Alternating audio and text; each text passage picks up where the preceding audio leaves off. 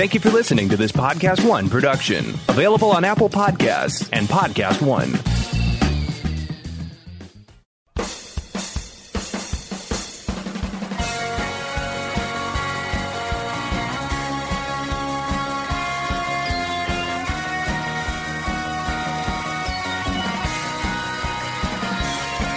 Hello, and welcome to the Collider Podcast. I'm Collider Senior Editor Matt Goldberg, and with me is Managing Editor Adam Chitwood. Howdy, folks. We've got a really special show for you guys today. This will be the first time we've had a celebrity industry guest on, and we are so pleased to be talking to Ed Solomon today, the co-writer of the Bill and Ted trilogy. His credits also include Men in Black, Now You See Me. So we're very excited to talk to him. We're going to discuss Bill and Ted Face the Music, its different iterations that it went through. If you ever wanted to know the origin of Station from Bill and Ted's Bogus Journey, we get into that. And we also talk about his work on the X-Men movie, 2000's X-Men, as well as his work on Charlie's Angels. And so it's a really fun conversation. Please join us.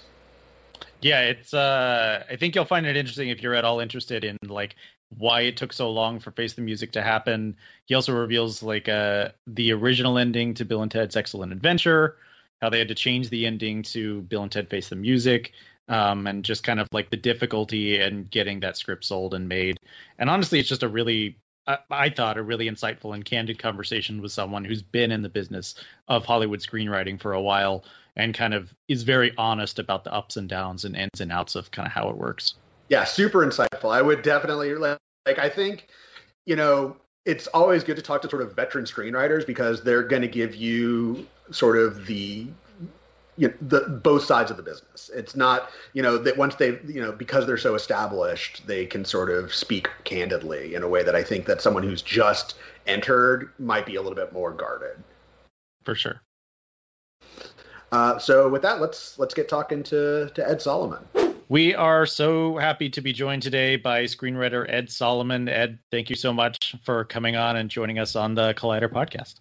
Oh, man, it's great to be here. Thank you for having me. First of all, we want to say congratulations. We're all huge fans of Bill and Ted Face the Music at Collider. It's been one of the few pieces of joy in 2020. And that seems to be kind of a common theme from a lot of people who got to watch it. What has your experience been like to the reaction to the film? Incredible relief and a sense of incredible joy because for years we were fighting to get this movie made and it was falling apart. On many different occasions, it just fell apart. We were struggling to get financing. We finally got it set up after years, almost a decade. We lost it. It's like we keep getting to the altar and they go, "You may now kiss the bride," and you pull the veil up and then the skeleton disappears into dust. And we were fighting and fighting and fighting. And we finally got the thing where it was all set and we were prepping and we were 2 weeks from production and we lost our major funder. And we ended up scrambling and people put money back into the movie and I thought we were going to be dead again. And the idea of having to face all the people that we had been promising this movie was going to be happening and say, "We're so sorry, it's not happening again." I was just dreading. And then once we started making the movie, I didn't know, how people would react because I've never been involved with something that's had this much anticipation, not from a wide base of people, but from a narrow base, but deep. And so I just didn't want to let anybody down. So when we started getting the response we were getting, I was just greatly relieved. Comedy sequels are notoriously difficult to do. Was it always you needed Bill and Ted to be older, or was it something that this is the right time to tell this story? It's different enough now that it would feel fresh? When we started telling this story, everyone was 12 years younger, and we were fighting to get it made then, and we couldn't. And in a way, I'm really glad. Not because I would have, wished for the world to be so messed up, because I wouldn't have. But we certainly didn't realize that the movie would be coming out with this much, I wouldn't call it a dystopia, but this much angst and social unrest. And so we didn't know that the movie would be a weird little balm, maybe a 90-minute, diversion from this kind of thing. So that was one reason that I guess in a weird way we were lucky we waited, or we didn't wait, we just, waiting got forced on us. The other thing was, every year that Alex and Keanu aged, every year that we aged, I just feel like it made the themes of the movie slightly more nuanced, and so instead of being in their 40s, Bill and Ted are in their 50s, and it just made it, to me, more interesting, more tinged with different emotions, sadness, disappointment, fear, stress. It just, all that got richer as the time went on. So in a way, look, again, I don't want the world to be a shithole like it is right now, but in a way, we just got lucky in terms of it coming out now, strangely. One of the things I really love about this movie, and one of the things I love about the trilogy as a whole, is that Bill and Ted are such good dudes. They have such empathy, and I was especially struck in this movie. Like, they have empathy for the antagonist, for Dennis. Like, they're just very compassionate, good guys throughout the whole thing. So there's conflict, but it's never nasty. But I was wondering if that was something that you guys worked at, is maintaining a sense of empathy or compassion, or if that was something you guys were talking about as you were putting this together. It's something that just naturally occurred in the characters themselves when we first came up with them. We just found ourselves, I guess, abiding in this mental state that was so positive. And it was so fun to be in that state, because I don't think Chris or I naturally are that way.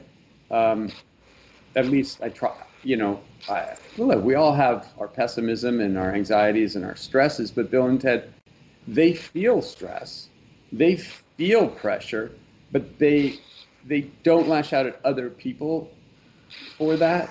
They'll feel something really deeply, come up with a solution, and then go forward with all this optimism, which is a fun headspace. Like the headspace of just play, the headspace of respecting everybody, the headspace of, I guess, being excellent, I guess, for lack of a better word. So that's just fun to play. And then when we hit them now, we did say, well, where are they emotionally? And we always kept coming back to this thing of, but they're still Bill and Ted, but they're still Bill and Ted. And even when Chris and I would write something that was slightly, let's say, treacherous, like there was a scene, the original scene with death, they were kind of lying to him a little bit. They were trying to cajole him into coming back. And the guys, Alex and Keanu, were like, this doesn't feel right. This is a bit negative, isn't it? And we were like, you know what, you're totally right. And so to that extent, we talked about it. But for the most part, we just felt it. We just felt, where would they be right now? And that just felt like them. One of the things I really like about this trilogy is that it makes some very bold swings. And I do have to ask you about one of my favorite swings, which is in Bill and Ted's Bogus Journey and Station. And Station is just such a weird character. And I kind of want to know the genesis of Station. And if at any point you got pushback on this weird alien creature that breaks into two, becomes one.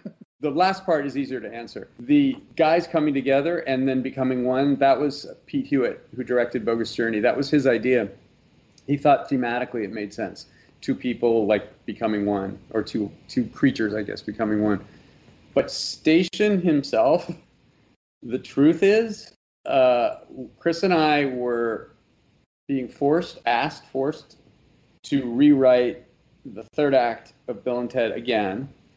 It was, I don't know why they thought we couldn't do it. I remember it had to do with Bill and Ted trying to overcome their fears. And it was like the Easter Bunny and Granny S. Preston, and like, they were like monsters. I don't really remember exactly, though. I understand that in Evan Dorkin's comic book adaptation, I believe he used the early script. So I think that stuff might be in there. I'm not sure because I haven't seen it. But we were being asked to rewrite it. And we had this other ending that took place in the police station. And I don't even remember what it was. But what I do remember was we were totally punch drunk. And it was super late. And it was on my computer. And I deleted like 20 pages. including something that was interior police station, except for some reason left dangling on the screen was the word station from interior police station. And Chris and I were so punch drunk, so out of it, that we just started going, station, station, station, station, having bizarre late night, I think it was like 2 a.m., 3 a.m., conversations only using the word station. And for some reason, partly anger at having to rewrite again, and partly just frustration, and partly who knows what, youthful idiocy, we just said, okay, we're putting a Martian in named Station, and we're not budging. And because the sequel was both rushed, the script was rushed, which I think has created flaws in the script. I don't think we ever got the third act right of Bogus Journey as screenwriters. But also, production was rushed. We started shooting in January, and it released in the summer of the same year. So that was like super fast to start a movie and then release it, distribute it. So it was also an early edit. You know, it was probably our first or second cut of the film that was out to the public. So because of that, we didn't get a lot of challenge because there was no time to challenge us. Suddenly there was a Martian named Station that exists solely because of a typo that we willfully dug our heels in and decided to make sure stayed in the movie. I'm not sure it was a good idea. I think it was a brilliant idea. And there's a theory which has been going around, this weird little meme that Kid Cudi is the human incarnation of Station, because he says Station at the end, and he's the scientist who has all these ideas in Face the Music, and these like the science knowledge. And I wish we'd thought of it, because that would have been a super cool thing to do at the very end of the movie. Just Cudi just quickly becomes Station and disappears. That would have been awesome. He was so excited to say Station. I wish I'd thought of it on set and been like, could we do it just quickly, like flash, and have him be Station? But no. That would have been fun. Mm-hmm. I mean, Face the Music, I think it works tremendously well, and the finale is super emotional. But I know the script went through a bunch of different permutations, and you guys had to make this for a price point. And I know there were bigger budgeted versions. I was wondering if you could kind of talk about some of the, I guess, what the larger version of this movie would have been. Sure. Well, the script transitioned quite a few times over the years, especially the end. And the end was the thing we were working the hardest on. And the irony of it all, or maybe it's not irony, is figuring out what the song was came down to the final minute as well. We were joking that we need to write the song that will save the movie about the song that will save the world. We always knew that writing a song and making the song so good, quote unquote, that it would, quote, unite the world was an impossible task, and we're setting ourselves up for just failure. And so we gradually started to realize, when we were trying to figure out, well, how do we get out of that idea, gracefully, that, okay, it's not going to be about the song per se, like the quality of the song. It's going to be about the fact that everyone plays it together. And we actually, unfortunately, we had some extra things we were going to shoot that we had saved money for and time for.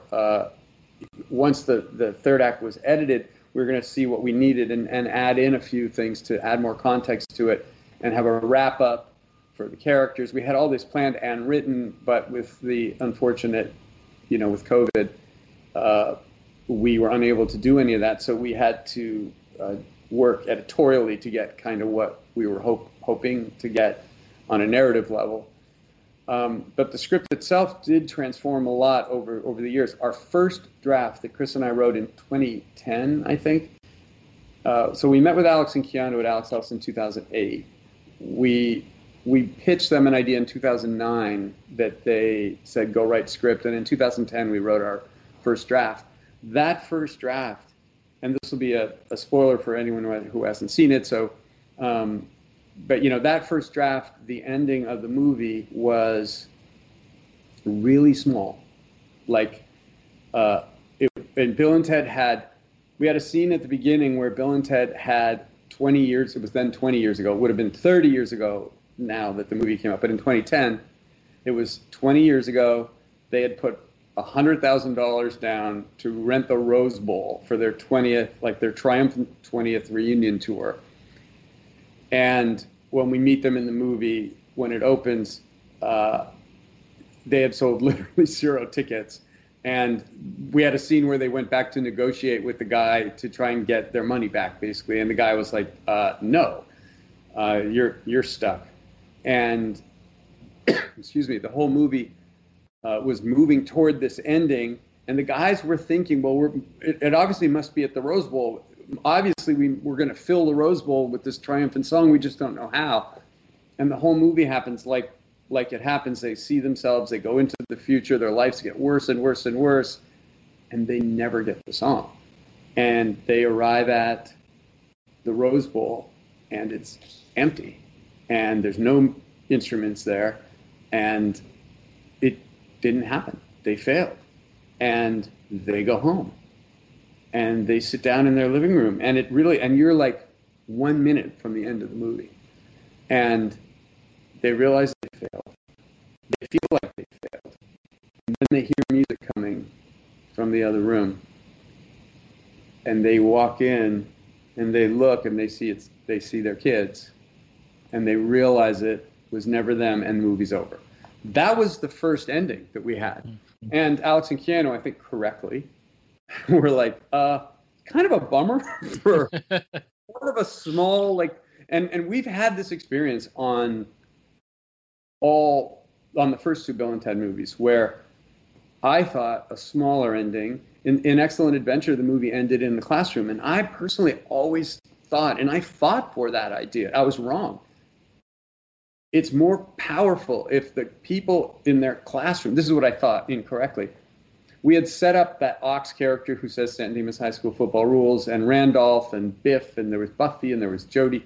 There were all these other kids that always gave Bill and Ted shit and thought they were losers and miscreants, and they'd be like, how's it going, miscreants? And Bill and Ted would be like, we're miscreants, excellent. And we thought the ending would be really powerful if just the looks on their faces as Bill and Ted brought the greatest people who ever lived into a classroom. I thought theoretically that would be the best way to end it, and it just fell flat. So we went in and we reshot with that kind of rock concert-y kind of ending. The same, we rewrote the scenes as well, a little bit, the ending scene, to make it bigger and more triumphant. But that was a rewrite. And then we had to reshoot, and we reshot it.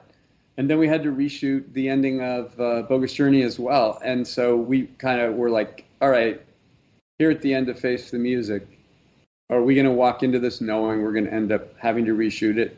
Or should we try to actually make it bigger and better? And so we did. I've often had a scenario where you know the beginning, know the end, and the second act is the tough one. On Face the Music, we actually struggled with the first act and struggled with the third act a lot. But we always knew what the second act was. Once they know what their journey is going to be and they set off. We know we must have written the song because they told us we did in the future. We just must not have written it yet. So let's go into the future to when we have written it and steal it from ourselves. Like, we knew that was the backbone of the story, and we knew that meant that they'd be going forward, kind of like a Christmas Carol. That was our idea, was Christmas Carol or It's a Wonderful Life. And we knew that they'd be, seeing themselves 2 years, 5 years, 10 years, 40 years, and it would be getting worse and worse and worse. We always knew that, but we weren't sure about how to set them up. How much do we need to see? Is it funny to see it? Like, is Ted working in an insurance agency? Have they given up on rock and roll? Are they, or are they still trying to pursue the dream? And ultimately, we realized in the beginning they would never give up. They would never, and also they would definitely never separate. So that was never something we considered, that they would ever separate. But the movie was about the pressure they were feeling and the release of the pressure, so they could kind of get their Bill and Tedness back and all that. So we realized we didn't need a lot of exposition. We wrote a long scene at the beginning, kind of a VH1 Where Are They Now documentary that I would love to publish one day, like let people read, because I thought it was pretty funny. It was like people being interviewed, and it's kind of a mock documentary. And Dean, the director, quite correctly said, you know what, it just feels like exposition. It feels like almost like medicine we have to take before the movie, even if it's funny. So we ended up with just that really short opening, 90 seconds. Like, this is all you need to know to catch up. And then the third act, I'm trying to think of how it shifted, because it shifted a fair amount. Mostly it was about getting the pacing. And Dean wanted the creation of the song to almost be like a lesson in how you write music, like start with an idea and then work it and then rework it and then start again and and build it. And that was the trickiest part of the whole movie, was getting that song to work, not feel like a clouded idea, not to feel like we're trying to show you the greatest song ever written, but rather how a song is created when people just listen and mix and sort of crowdsource in a way. And the other thing was getting the big reveal, where Bill and Ted have their big realization, to have an emotional impact. And that was a lot of work from Dean and Don Zimmerman and Dave Zimmerman, the other, the editors. And Doug. I know. Love it. I don't know if I answered your question correctly, but what was it? How did? Was there another? Oh, we had a lot of actual ends. Like, we had a version that I really loved that did not last very long. It lasted for one draft, where Bill and Ted had to get instruments to everyone in the world in like one, in one evening. They had to get instruments to everyone in the world throughout all space and time. And they were like, well, dude, how are we going to possibly do that? We have no way to do that. They said, well, we can't, but there's one man who can. And then we cut to, ho, ho, ho, on the sleigh. And then it was Bill and Ted, princesses, on Santa's sleigh, sort of using Santa magic, because Santa can go all around the world in one night. And they were actually going down chimneys. And they were having a great time, and it was this crazy montage that we had written. That did not last, and I thought, oh, it's like the antecedents for this movie. It's like A Christmas Carol. It's a Wonderful Life. So maybe it's a Christmas movie. Maybe this is a Christmas movie, and we have Santa at the end. And I think Alex Winter liked it briefly, but I don't think anyone else thought it was a good idea. And then we ended up scrapping that. But then we realized, well, we have the answer in the movie. It's the phone booth, and we already are dealing with multiple futures and multiple pasts, entwined futures and pasts. Well, maybe we can use that idea and just, we had planned to shoot a lot more. That was one of the things we planned to shoot more, which was Alex and Keanu all throughout time handing out instruments to people all over the place, but it was not something we were able to logistically do once we had the COVID situation. But that was one of the things that I was talking about earlier that we were going to add in but didn't. One of the things the Shout Selects has put out a great Blu-ray of the duology of the first two Bill and Ted movies. And I was wondering if there are plans to package all three together in a new sort of Blu-ray set. Well, I would be interested to see that. That would be really cool. I imagine whoever controls the rights has those plans to do that. I hadn't seen. Is that the Blu-ray that came out about 5 or 6 years ago? The Shout one? I think it came out a little bit more. It's the most excellent collection. The one that's I have the DVD of the DVD collection, and then I think Shout got them on Blu-ray. So I think that was a few years later. All I know is I had not seen the movies, either of them, since they came out. I'd not seen either. And I'm going to say about 7 years ago, we did the DVD commentary. So I got to watch them. I'm going to say I had to watch them. I got to watch them. And it was interesting to see, but you're watching and talking, so it's not like you're really getting to watch the movie. And we did not watch the movies, or I didn't. I don't know if Chris did, but I didn't watch the movies before we wrote this draft, in a way. And I wondered if I was wrong to not watch them. And then in preparation for seeing the final cut of Face the Music, I actually watched Excellent Adventure again. And I thought, I'm really glad I didn't watch it before we wrote Face the Music, because I think I would have been trying to copy it too much. And I think Face the Music has its own tone and it's different from the others. And I'm kind of glad I didn't watch it. That's a really long way of answering your very succinct question. It's a good answer, because again, I think I'm trying to think. I can't really think of like another comedy trilogy that's been as successful as Bill and Ted, and I think that's partially because they're so different from each other. One of the things we thought was most interesting about pursuing this was, have people ever taken comedy characters that were teenagers last time we saw them, or 20 or 21 or however old they were in Bogus Journey, and revisit them in middle adulthood, and not tried to rehash the characters, but rather, where would they be if they were now? Because that was a choice that we did discuss early on. And by the way, we answered this immediately. We didn't have to overthink this at all. Do we want to see them kind of like they were? They're exactly the same. They almost like they haven't grown up, but they're in 40 and now 50-year-old bodies. And we're like, no. We want to go for the truth of it.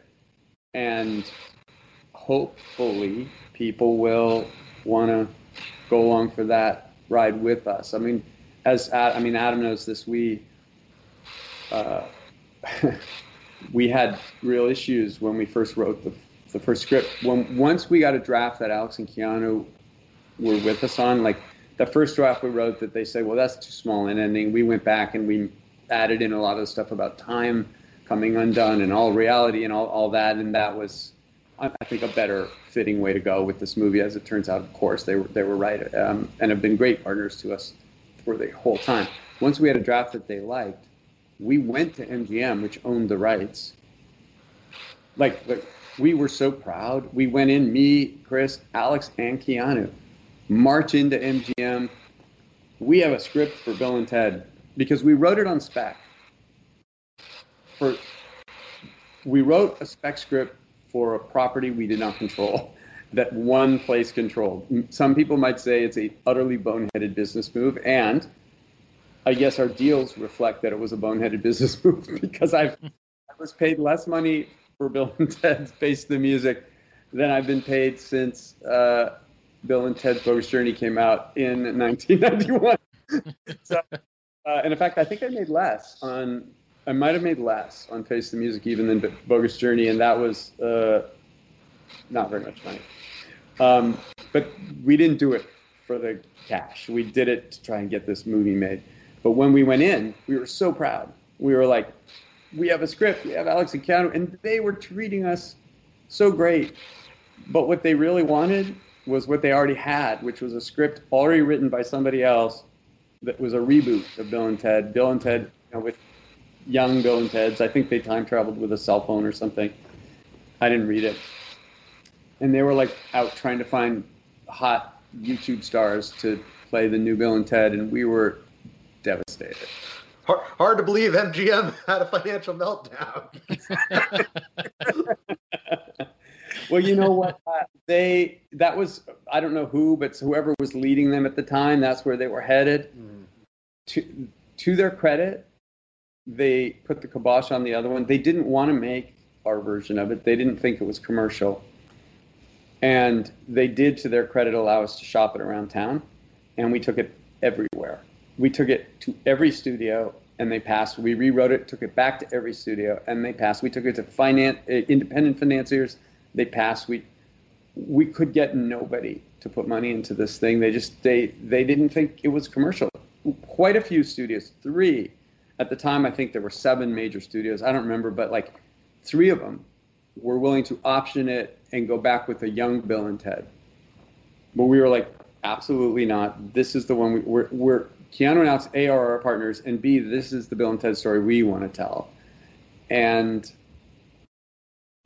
MGM then ultimately, what happened was we set it up at a studio called STX. We did a draft for them. They put it in turnaround. We were about to set it up at Lionsgate. They ended up not wanting it. We thought all hope was lost. And then Scott Kroof, who was the producer of the original movies, had gotten contact with Hammerstone, I think through Keanu. I think someone Keanu had worked with put us in touch with Alex Leibovich at Hammerstone. And Alex Leibovich, who is a millennial himself, but a Bill and Ted fan, said, I'm going to fight like hell to get the money for this. And he raised the money. He put together 3 different investors. I think there were 2 individuals and and a consortium. That consortium is what fell apart 2 weeks before shooting. So these two individuals stepped up. Their names are in the movie, are on the credits. That I don't know whether they want to be specifically credited or not, but honestly, I'll say David is one person's name and Patrick is another. Stepped up.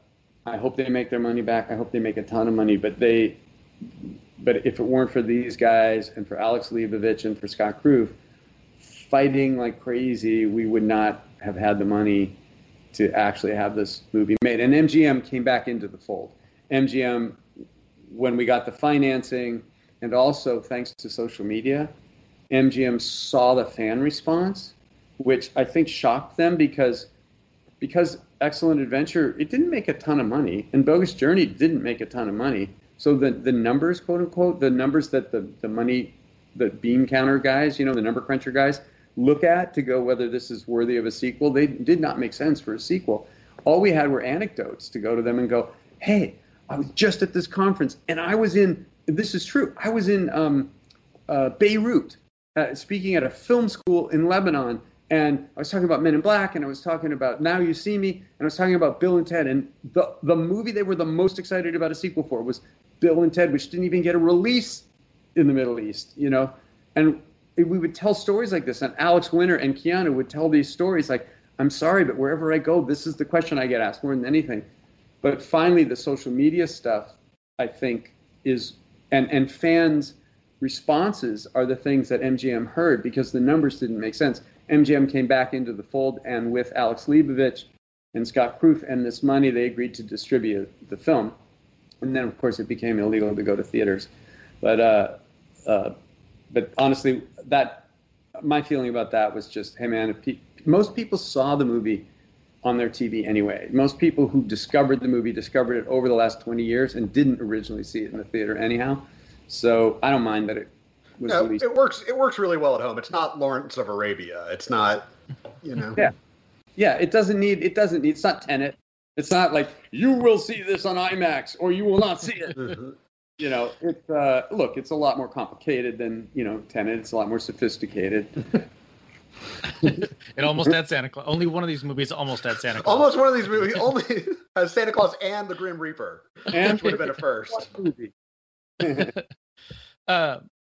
We know you have to go pretty soon, but I did want to ask you about X-Men, which is one of the most influential superhero movies ever made. And, you came out publicly and talked recently about how you had a pretty significant hand in that script. And I think people forget at the time it was pretty radical for a movie to be that grounded and realistic in that kind of superhero space.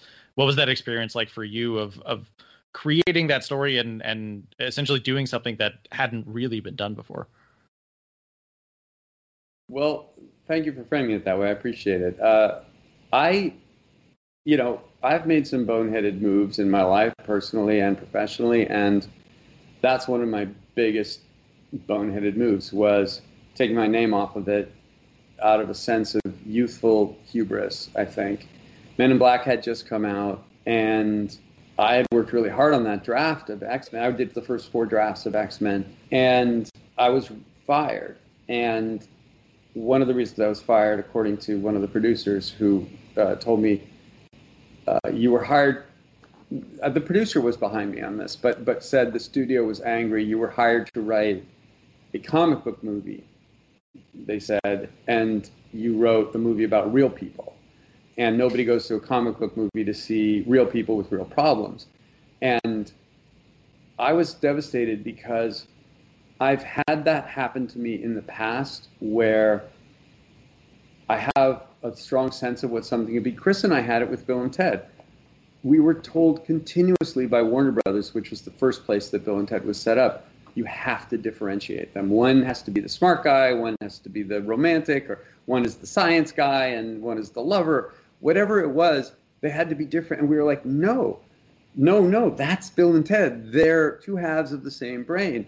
And they're like, you can't do that. And on Men in Black, literally my first meeting with Tommy Lee Jones, it's either science fiction or it's comedy, make up your mind. And I think, I'm pretty sure he did. In the meeting, he did. And I was like, it's not good enough science fiction to be a drama. You know, it needs the kind of leaps of faith that the mood of comedy gives you. Why can't you blend that genre? And here I was on X-Men thinking, this is a great idea. And I owe a lot of this to Bryan Singer as well. I know Bryan has a complicated reputation, but he was 100% behind this notion of telling the characters stories with a sense of this is them and they are real. And their physical powers are outward manifestations of their inner turmoil, their emotional life. I thought that was really cool, and I was really devastated when it wasn't appreciated at the time. And then I was rewritten again, and there were literally 13 writers by the end. And I had kept my name on a movie that I was like 7th of 9 writers on, and it only worked for 2 weeks, and then another couple of weeks on set, which was Super Mario Brothers. And I paid no attention to the credit process. I was on vacation when it was arbitrated. I don't think anyone wanted credit on Super Mario Brothers. I ended up with credit, and I really hadn't written anything that was on screen. I mean, I had a few things here and there, but certainly not like written by Ed Solomon. I mean, it's me and a couple other people. I was sort of feeling cocky and feeling my oats, and I thought, well, if I'm being rewritten, I don't want credit. If someone else has, changes the words, I don't deserve and want credit. That's what I thought at the time. And it was stupid. And Chris McQuarrie and I were given the original credit. And we both thought David Hayter also deserved credit. And then I decided, and Chris decided also to take his name off. And, he had his reasons. There's been some press saying that he talked me into it. That's not true. He didn't actually talk me into taking my name off it. I chose to take my name off it. I chose to do it in a way that wouldn't hurt the movie. I wanted to do it quietly. But it was such a dumb move. It actually changed my life in a lot of ways because I realized that was super kind of self-involved decision, and it caused me a lot of stress, and it cost me a lot of money, obviously. And I was like, why would I make such stupid, what is wrong with me that I would make such a self-destructive choice at this time in my life? And it caused me to re-examine a lot of things in my life. So in some ways, it made me a better person. I got into meditation to try to calm some of this stuff down. But, it was a dumb move. But I'm proud of having written that. And I'm proud of having started that, I guess. I can't take sole credit for it because Chris McQuarrie did a great job, David Hayter did a great job, and there were quite a few other writers that came in and worked on the script as well. But that was another scenario where I had a strong belief that something could work. And while I'm gratified to see that it did work, I wish I hadn't have been so myopic in my thinking and removed myself from the association with it, because that was stupid. On a business move, stupid, and on a personal move, and personally stupid. I also kind of wanted to ask you a bit, and again, I don't know, again, with arbitration being so weird, what was your involvement with Charlie's Angels? Because that film kind of came along when they were trying to sort of adapt a lot of sort of 70s television shows. Like there was also, I think, like a Mod Squad movie as well. And so I was kind of curious about sort of trying to take that property and make it into a film when, based on sort of its cultural value. And it's kind of the same way of it's sort of this loosely remembered thing, but it would be hard to say like in 2000, there's a diehard Charlie's Angels contingent. Well, Charlie's Angels is another one that is part of the weird ricochet that started with Super Mario Brothers. Nailed it. I picked the right one. Well, no, because Ryan Rowe and I did a couple of drafts of Charlie's Angels that I honestly was very proud of and still am. It was an entirely different plot, and we got rewritten. I think the bulk of the credit for that movie, and I know the movie was well received critically and was a commercial success, and it would make sense for me to then say, and it's because of me, but it's not. I think John August deserves the lion's share of the credit for that, but there were also, I think, 18 writers on that script. So Ryan and I did the first draft. I think the opening scene of the movie where they come out of the plane is ours, and some lines of dialogue here and there, and the idea for a few scenes, but I cannot take credit for much of what's in that movie. unfortunately. It's just not. I kept my name on it because I had just taken my name off X-Men and realized, okay, I'm not going to do that anymore. Just accept the pun, keep your name on something if you get credit. Accept if people don't like it, just accept it. It forced me to develop a relationship with whoever the person is that is getting credited, that has my name, and my actual self, because so often the work that's on screen isn't the work that you did. Sometimes other people intervene or are in the middle, and sometimes it's just not, whatever. They make changes, they edit stuff, and sometimes it is. I've had good movies and bad movies, and some of those bad movies are totally my fault, and some are partially my fault, and some aren't my fault, and you just have to develop a relationship with that public idea of you, where that public idea of you can get all the hits and take all the credit when it's good, and the private you just focuses on what you have control over, which is what I'm writing right now only, and not any public reaction. And so for Charlie's Angels, for me, I just kind of rolled with it. I just went, I'm not going to fight. I'm not going to arbitrate for credit. I'm not going to ask not to have credit. Oh, I got credit. Oh, okay. The draft that Ryan and I wrote, I thought was particularly funny, but it involved like a villain cloning supermodels, but we were told that it was also very ironic. I mean, we were trying to figure out like joke ways to sort of make fun of itself. That was our idea, was that it would be very self-aware and kind of poking fun at itself, which it ended up not really doing. And our plot was removed, so I can't take the credit for that film. Seriously, congratulations on Bill and Ted Face the Music. It has been such a wonderful comfort for this year, and I imagined a lot of people like myself will be watching it many, many more times. God, I really, really appreciate that, Adam. Thank you. And Matt, thank you so much. Thanks for having me on, and we'll see you again. Awesome. All right, thanks. Thanks. All right, take care.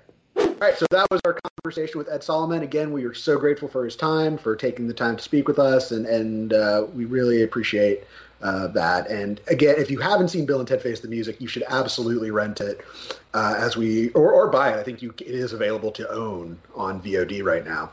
I think it's a great film. It's very heartwarming. We didn't even get into the Dennis of it all. And gosh, meant to ask about Dennis and the daughters. Daughters are so good. So definitely check that film out. All right, with that, let's move into recently watched. Adam, what have you seen lately? So I decided to revisit American Gangster this weekend, which I had not seen since it came out in 2007. And it was a big deal when it came out. I remember it was a project that had been kicked around for a long time. A bunch of big stars had been attached. The eventual version was directed by Ridley Scott, written by Steven Zaillian, who wrote Chandler's List, Denzel Washington and Russell Crowe. It's based on a true story. Basically kind of this duality of this criminal named Frank Lucas, this gangster who was kind of smuggling heroin into the United States, and then the detective who's trying to kind of build the case and figuring out where this heroin's coming from and how it's getting into the city and tracking it down. It takes place during the Vietnam War, so that's a big theme around it. When I first saw it, I wasn't like a huge fan of it. I think I liked it, but I don't know. I was kind of okay on it, and I liked it a lot when I saw it this most recent time. Although, I mean, so Denzel is really good in the movie. Russell Crowe is fantastic in the movie. I think the direction by Ridley Scott is really good. Harris Savides is a cinematographer, and it looks fantastic. But it's so like the cast is incredible. You've got like Chiwetel Ejiofor, Cuba Gooding Jr., Idris Elba, Josh Brolin's in there, RZA's in there. But it's so much about race that I wonder what the film would look like now, because it's kind of telling the story of, Frank Lucas. A lot of cops overlooked him because he wasn't part of the mafia. And so it was kind of like a black guy rising up the ranks and becoming this kind of drug kingpin in that era. A lot of the cops and kind of officials didn't really believe it. And I think the film kind of like tugs at that a little bit into the race issue, but I don't think it really examines it as well as it maybe could have. I mean, obviously you've got a white director and a white screenwriter, So I would be curious to see how it's made today. Not to say that Ridley Scott's a bad filmmaker. I do think it's a really engaging and interesting film. And I do like kind of the duality of the two characters. I mean, Russell Crowe's character is supposedly the do-gooder cop, but his life is kind of in shambles, whereas Denzel Washington's character lives by a very pretty strict moral code himself. I mean, he's a dealer and a murderer and a criminal, but he has very strict kind of ethics that he follows. Kind of, it's another one of those, like Heat. It's one of those films where like the two main characters don't meet until the end of the movie, so you don't really see them on screen together for a while. But yeah, I don't know. It was a fascinating watch. I just had a bunch of time on a Saturday and not much going on, and I was curious to check it out because it's a really long movie as well. So if you're interested in revisiting it, I think it's well worth checking out again. That was like my favorite film. Like I declared that in my top 10 of 2007. It was like, this is the best film of 2007. And then I never revisited it, and I sort of made a rule, and it didn't stick with me. Like it blew me away when I saw it in the theater, and then it didn't stick with me. And so I sort of made it a point from then on to sort of be like, if you're gonna say something's your favorite film of the year, give it a second watch. But I will say, like, I think I agree that it's a good film, and but its racial component could use a different perspective. I think it's fair to say, based on his own comments, that Ridley Scott may have a blind spot when it comes to race, as seen by Exodus, Gods and Kings. Yeah. So I would be curious to see how that subject was handled by a filmmaker of color. It's also just really fascinating. I mean, I also watched Jonathan Demme's Manchurian Candidate this weekend as well. I think I made the Denzel Washington connection. But like looking at these movies that Hollywood used to make, which are just like extremely expensive character dramas. Yes. Like the scope of them is huge. Like nowadays, American Gangster would be a limited series on, probably HBO. But I don't think it would have that same. And I think the budget was only $100 million, but that's because Ridley Scott can shoot incredibly quickly. Yeah, the prestige drama is sort of gone away. Like Netflix will finance it, but beyond that, it's like a studio is not going I mean, we've seen that with like Paramount. Paramount's like, we want no part of whatever Martin Scorsese is doing because it's too costly. So Martin Scorsese's like, okay, we'll go to Netflix and spend $250 million. Right. Or Apple is where Apple. That's right. Apple Plus, Apple TV Plus is for. I have no idea why Killers of the Flower Moon has to cost $250 million. Especially now, apparently the rewritten script is like a meditation on like white complicity in the erasure of like Native American cultures. Whereas the original script Thanos shows up. Yeah. Well, the original script was like To Catch a Serial Killer because it is based on a nonfiction book and it is about that. But I think Scorsese pivoted to this more dramatic, but it's still $250 million. Why? Like, why? I mean, I guess if you're Scorsese and you can spend it, go for it. But I will say it costs as much as one Avengers movie.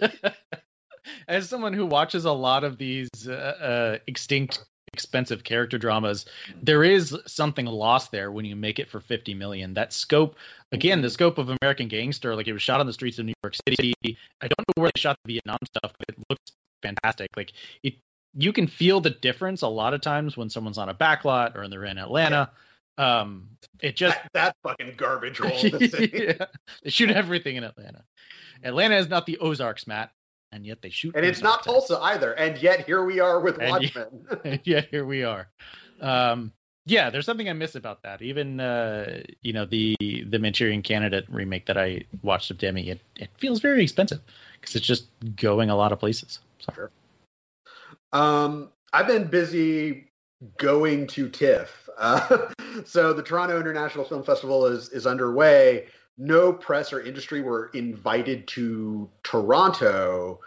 There's a film festival in Toronto right now, but it's only for people who buy tickets. If you're press and industry, you are relegated to a virtual, festival where you can watch screeners online.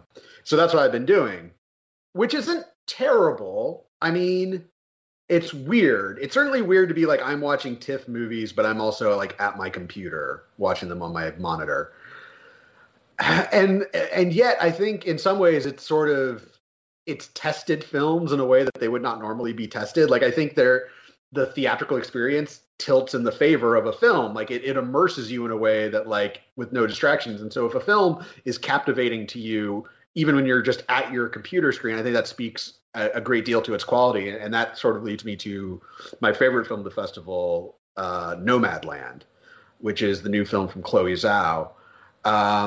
And the plot is based on a true story. It's based on a nonfiction book about these sort of nomads who they just live in vans or RVs, and they just they follow the work, and then they just kind of live, in these little sort of communities that are mobile. They're nomads.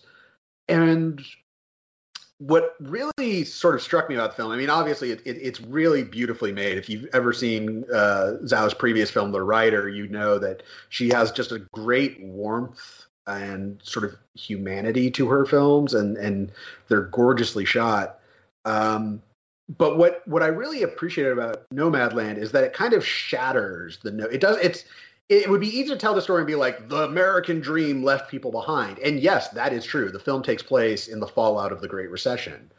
What's interesting is that the film kind of shatters the paradigm completely. Instead of being like, well, how can we ever chase the American dream? It's like, well, what if we didn't need it? What if our lives aren't completely dependent? The value of our lives is not completely dependent on our economic status. And when you sort of frame it that way, you get a really beautiful story about human connection, what drives us, what scares us, and where are we going. And I think the way Nomadland unfolds just really touches on all these things in a surprisingly joyful and hopeful way that I was not expecting, given, there's a recession and this woman lost her husband, her home, her job, everything, and she's living out of a van. That sounds like a bummer, but it's not in the way that the film is framed. And it's not Pollyanna about it. It's just, it's resilient. And I was really moved by it. And I'm very excited for other people to get a look at Nomadland when it arrives later this year. I'm really excited to see that movie. I was very jealous that you saw that. Also so curious to see what Eternals looks like. I have so much, I was already excited for Eternals. But the more I hear about it and the more I see from Zhao, I think Eternals could be something very special. Like the fact that we already know that Eternals has a Bollywood number tells me that she is doing something very different with her Marvel movie. Yeah, I really can't wait to see that. Yeah, the TIFF experience, I don't know, it's strange because there is something to be said for when you're on day 5 or 6 of TIFF and you're exhausted and you're sitting through a movie you don't want to see and you've already seen 3 movies that day. Can kind of take away from the viewing experience. But as you say, there are those films that really just let you kind of immerse into it. I remember specifically seeing A Star Wars Born at 8:45 a.m., which is not the ideal condition to see that movie, but was still just absolutely gutted and emotionally drawn in. And yeah, I can't imagine watching A Star Is Born on my laptop for the first time. Well, there's also just the weirdness of it. I mean, one of the stories you and I like to tell is about how, I had to go we just finished watching Darren Aronofsky's Mother, and I had to run into 3 billboards outside Ebbing, Missouri. And literally, it was on the schedule. I think it was a 3-minute gap between when Mother ended and 3 billboards began. And it was in a multiplex. So it was the theater right across the hallway. And we got in line and you got in, and at me, they were like, we have no more seats left. And I was like, oh, so he's sitting on the front. Yeah, I'm sitting in the front row. It was a weird experience. But even I remember last year, we saw Ford v Ferrari and we were super jazzed about it. And then we immediately got into the theater. Our next film was Joker. And it's that's right. You have to handle that whiplash. Yeah. Yeah. You have a 30-minute break in between. But you're still in the same multiplex and sometimes even in the exact same theater. Yeah. And it's oh yeah, smells like nachos and hot dogs. Yeah. So yeah, this has been an interesting TIFF. And it's certainly not been the same festival in terms of the films that they're showing, because in an alternate universe, films that are about to hit Netflix in October, Rebecca and Trial of Chicago 7, and those 2 are, and Mank. Mank is in October, but is coming soon. I think all 3 of those films probably would have come to TIFF under normal circumstances, but none of them are playing. So it's sort of lets smaller films, I guess, shine through. But But it's been interesting. It's been an interesting experience, and I guess I should just get used to it because I don't see Sundance happening as a normal festival in 2021. Yeah, I think they've already announced they're going mostly virtual. So. Yeah, so which, hey, if you want me to stay home and be warm and just stay in my house, I can do that. But again, I do think something is missed by the theatrical experience. And Dominus is no Devanzas, so. Oh, Devanzas. All right. Well, thank you all so much for listening, and thanks again to Ed Solomon for dropping by and talking to us. If you want to keep up with this podcast, you should follow us on Twitter. Adam, where can we find you on Twitter? At Adam Chitwood. And you can find me at Matt Goldberg. Thanks for listening, everyone. We'll be back with you next week.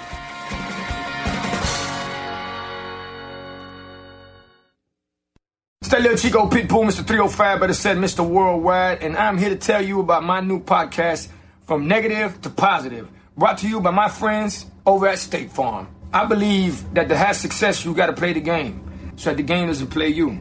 You know, the biggest risk you take is not taking one. It's very important that you make sure that you make the most out of your money, especially when it comes to insurance. State Farm offers surprisingly great rates. They have great agents standing by helping you personalize your coverage. All this is backed up by award-winning, easy-to-use technology. It's a great price with an even greater service. When you want the real deal, like a good neighbor, State Farm is there. The DrinkWorks Home Bar by Keurig is the perfect start to set any holiday vibe. The Home Bar makes over 30 cocktails, brews, ciders, and more, all at the push of a button. From cosmopolitans to old fashions, each pod contains real ingredients and premium spirits. Insert the pod and let the Home Bar do the work. Go to drinkworks.com to order your Home Bar and see all available drinks. DrinkWorks, press play. Keurig is a registered trademark of Keurig Green Mountain Inc., used under license. Please enjoy responsibly.